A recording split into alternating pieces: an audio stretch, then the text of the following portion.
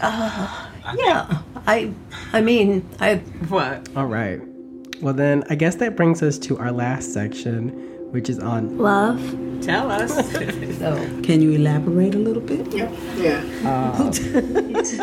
So I guess expressing love to people, I'm not that good at that. Oh, No, I'm not that good at that. Yeah. yeah.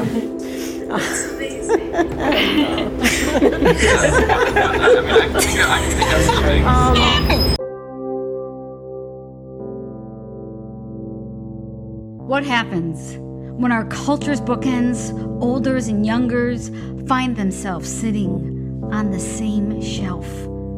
And as imperfect as Zoom is, I am very grateful for it because it's allowed me to meet people like you during this time. Both stuck inside their rooms, their houses, their minds, an unexpected solidarity. I think that we're all on a roller coaster, and sometimes it flattens out, and then it goes up, and then it goes down. So listen in and open up as we bridge the distance between olders and youngers through their stories, secrets, and sounds. This is Homebound, a dialogue for the ages.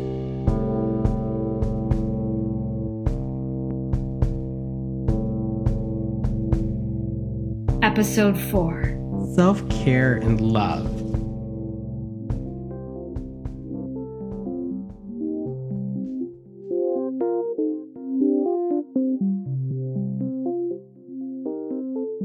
What makes you feel loved, then? Pardon? What makes you feel loved? Oh, okay. What makes me feel it? I guess I really don't need it. It's strange to sound. No, I mean, that doesn't sound strange at all. Yeah. But tell me more about that. Yeah. I do want people to like me. I do know that. So I can't. So me saying that really doesn't make sense because I don't need people to love and adore me and that type of thing. I just need people to get along. That's all I want. If they don't get along with me, I want people to get along with each other. You know, that's all I guess I care more about other people than I really care, for myself. Yeah. Sure, I want people to treat me right.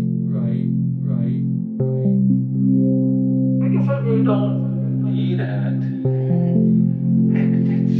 I don't take a lot of that stuff for granted, especially when it comes to the people that I really love and care about in my life. All right.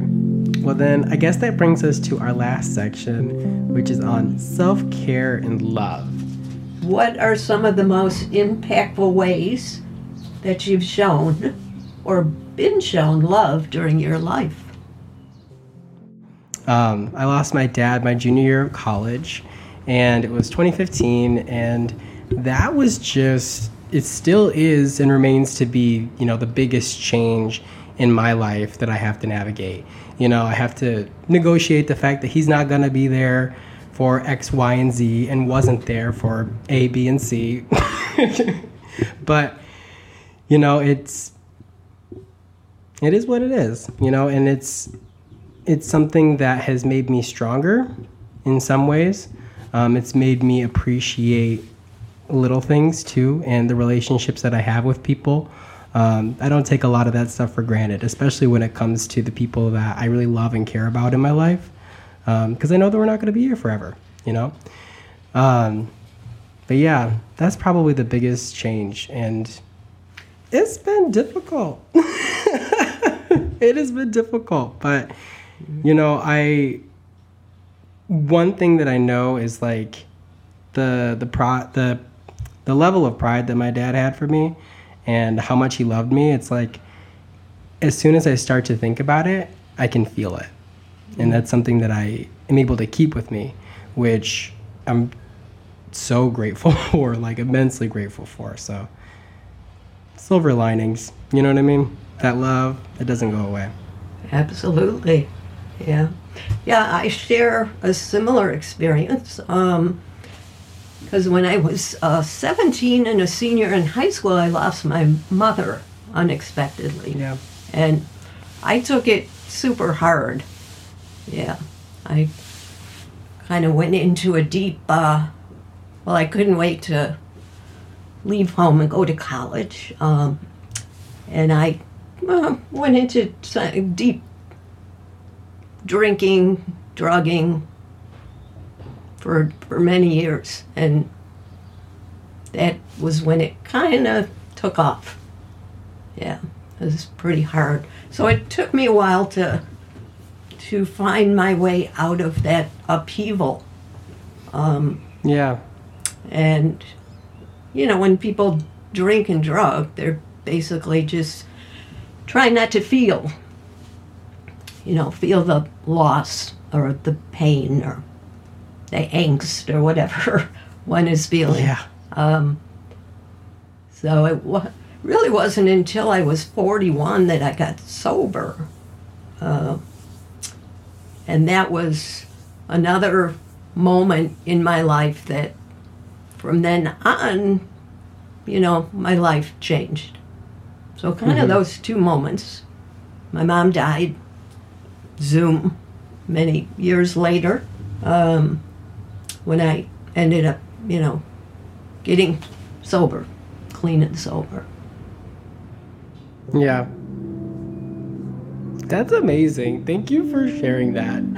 Sure. Seriously. And congratulations on your sobriety. Oh, sure. It's a really beautiful thing. Beautiful thing. Beautiful thing. Beautiful thing. Because I think I could adapt to anything at this point. When I ended up, you know, getting sober. Well, I can go through a lot and things can change very quickly and I'll end up being okay. What is something that you cannot go without? Gosh, you know, I was thinking about this, and I couldn't think of anything I couldn't go without, as I think I could adapt to anything at this point. You know, it's like, well, you think you can't go with, well, maybe I can't go without ice cream. I understand that for sure. But you know, even that I know I could do without if I was tied up somewhere away from Dairy Queen and the Schwan guy. Yes. But no, I thinking about this, it was like, well, if there's this, and then I go, oh, I could deal with that. And I've dealt with so many losses that I think I could probably handle almost anything. So I really couldn't think of anything. Is there anything you can't go? There is, I realize, because like you said, like there's a lot that I know I could handle dealing without. This is the 14th place I've lived, actually. Oh. And so like I have learned throughout my so far pretty short life that, you know, I can go through a lot and things can change very quickly and I'll end up being okay. I think that's one of the great things about being human is how adaptable we are. But something that this pandemic actually made me realize that I just can't go without is human interaction with other people, and especially that like physical face-to-face interaction. It's been really hard for me being on Zoom with people.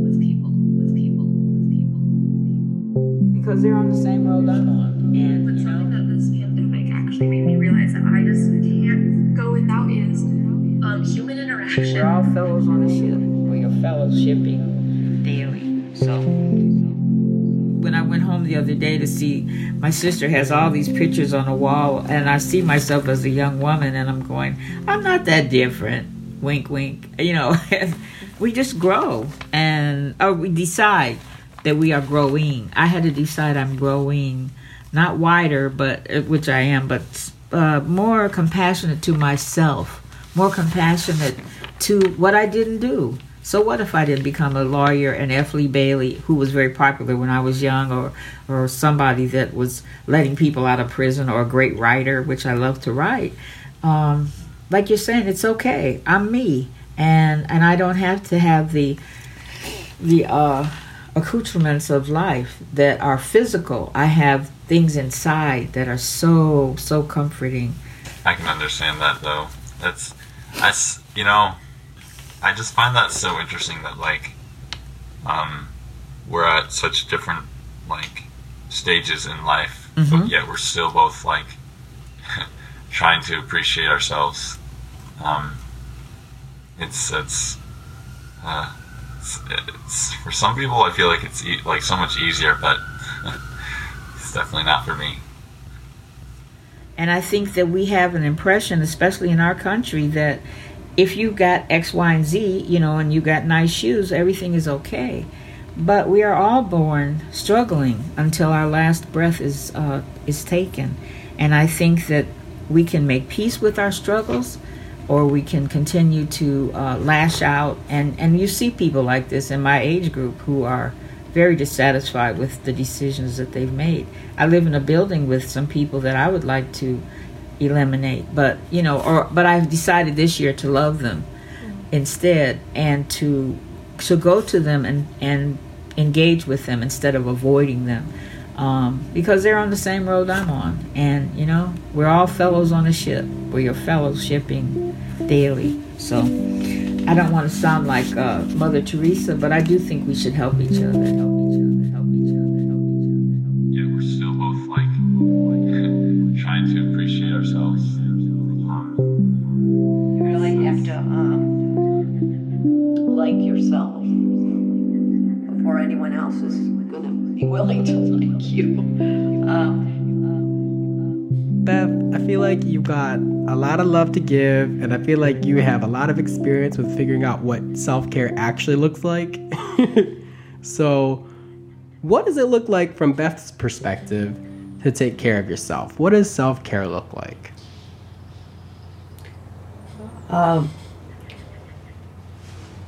Yeah, well, I feel I do a pretty good job of self-care. You have to put yourself kind of first, number one, before you can do the good work that you want to do or be in a relationship. I mean, you really have to like yourself before anyone else is going to be willing to like you. And if you didn't grow up with that message, then you have some work to do on that. So what does self-care look like? I try to balance my life with some good healthy food, some exercise, although I enjoy exercising. I'm one of those unusual people that, enjoy it. It's not... Good for you. I wish that was me. And I make a point to laugh a lot and find humor in every day. And if I'm not laughing very much, I'm rather quiet of the day. My wife can tell, you're not feeling so good today, are you? Or you're not yourself. But kind of seeking out, if I can't find anything to laugh at, getting together with somebody who's going to make me laugh, or watching something that's going to make me laugh. Because laughter is good. And making sure I'm not, doing too much. I mean, there were times in my life that I was just doing too much. Yes. Helping this person, that person, working on this project, that project, working too many hours, and that's too much. Yeah. So you kind of neglect yourself, and it'll catch up with you. It may be years, and you don't do anything about it, but so you have to kind of take time for the basics. and be able to look at your Zoom picture or in your mirror and say, you are adorable. Oh my gosh. My therapist says the same thing.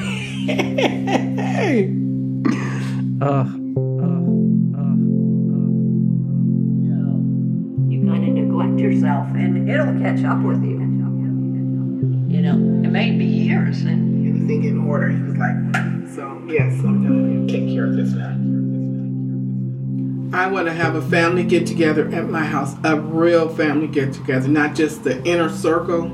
I want to have a family get together, and I know you probably think this is weird, but I'm going to have a family get together, and I need folks to do their, oh my God, it just left me. You know, your paperwork, or when you... For a family gathering? Huh? For a family gathering? No, like when you're getting ready to leave here, what's the documents? Oh, like a visa? No, like when you're getting ready to pass. And you want their documents. Like a will and testament? Yeah, those documents. They don't know that, but that's what I'm going to have. I'm going to have I told my husband I'm going to have a full course meal laid out, everything for everyone. In order for you to eat, you have to fill out these documents. Young and old, yes. I'm going to have everybody's favorite meal, everybody's favorite everything. Yeah. Since I finally got my husband to do it, and he was like, because his brother passed during the pandemic, and he was sitting in his chair. And he was he was a health nut. He taught fitness and everything. And he passed in the chair, and he was like, oh my God, you've been asking me to do this. And he didn't have anything in order. He was like, so yes, I'm going to take care of this now. So I got him to do his. So I said, maybe if I can just get up and say, look, here's my paperwork, here's my daughter's paperwork, and here's my husband. I get your whole family to do their advance directives. That's the word I was looking for. Advance directive. Yes, thank you. So that's what I'm going to do. Yep.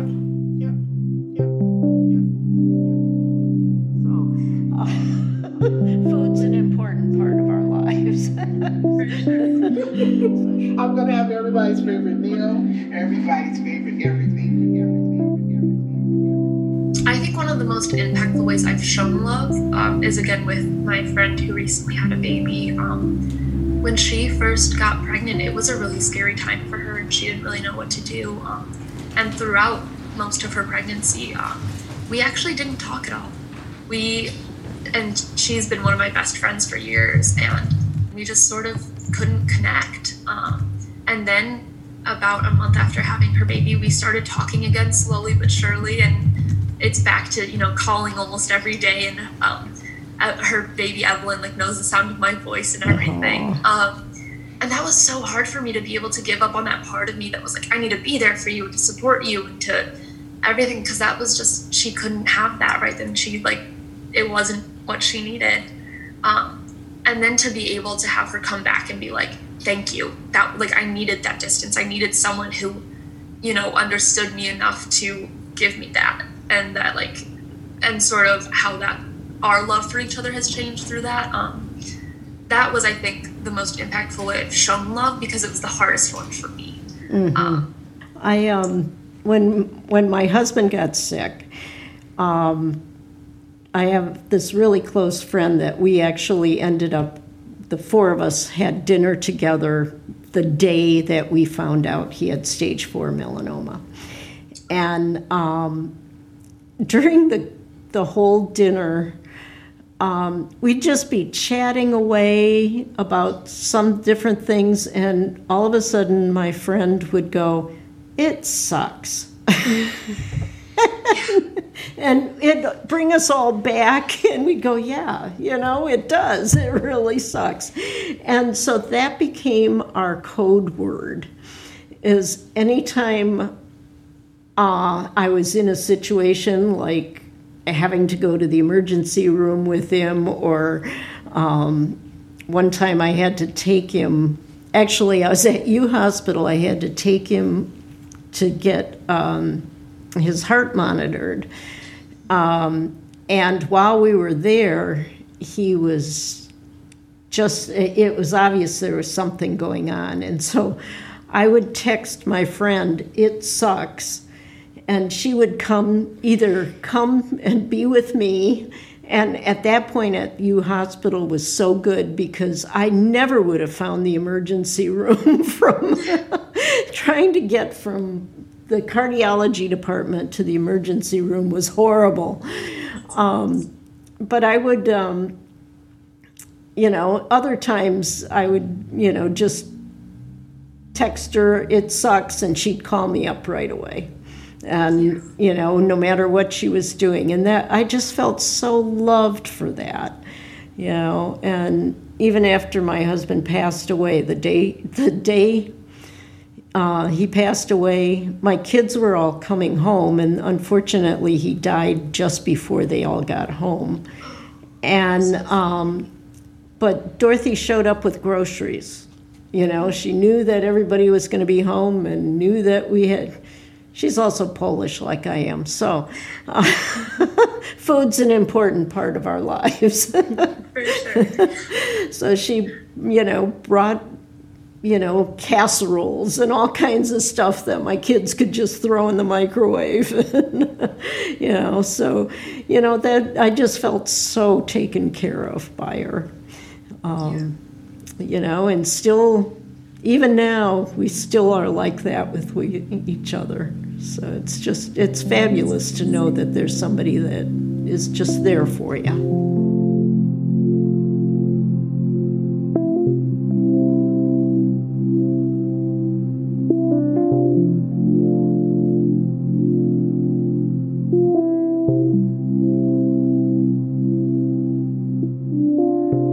At this time, I just really feel that I'm being introduced to brand new experiences that are so, so, so gratifying, and I'm becoming more self-aware.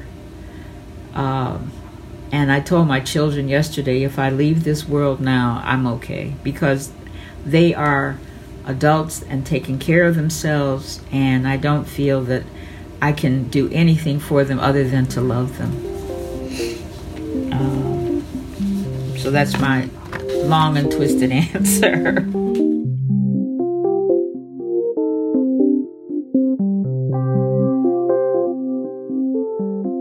The voices in this season of Homebound include Tyler Calhoun, Lisa Knott, Janice Robinson, Zoe Lee, Monica Prince, Savannah Johnson, James Wolford, Gwendolyn Copeland, Stephen Newsom, Matthias Nellums, Bess Singer, and Catherine Coffey. Feeling small and like you aren't enough isn't just a malady for the young. What James said sounds very familiar. It's hard to look at someone else and imagine them having the same hypercritical narrator in their head that constantly asks, "Will you ever get it right?" But the desire to be loved and the struggle for self-love doesn't have an age limit. The work of convincing yourself that you deserve to be loved, that you are loved, is never done. Every person you see around you has little cracks just beneath the surface to let some light in. So as the nights get longer and darker, we at Homebound encourage you to make that phone call, write that letter, schedule that long walk, fall in love with someone, something, yourself. Shine some light.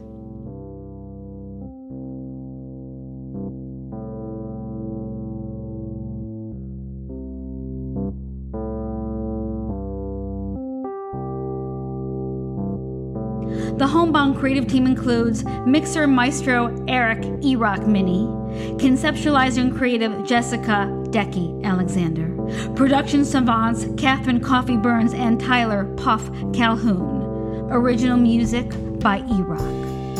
Homebound Podcast is a project of Limelight, a little company focused on illuminating big ideas on the stage and through sound. This Homebound Podcast is generously funded in partnership with Generations United. Special thanks to Detroit Area Agency on Aging, Errol Pompey, Taylor Jones, Sherry Steinig, the Ypsilanti Senior Center, and Ryan Coffee Burns. To learn more about Homebound, go to limelightlive.org/homebound.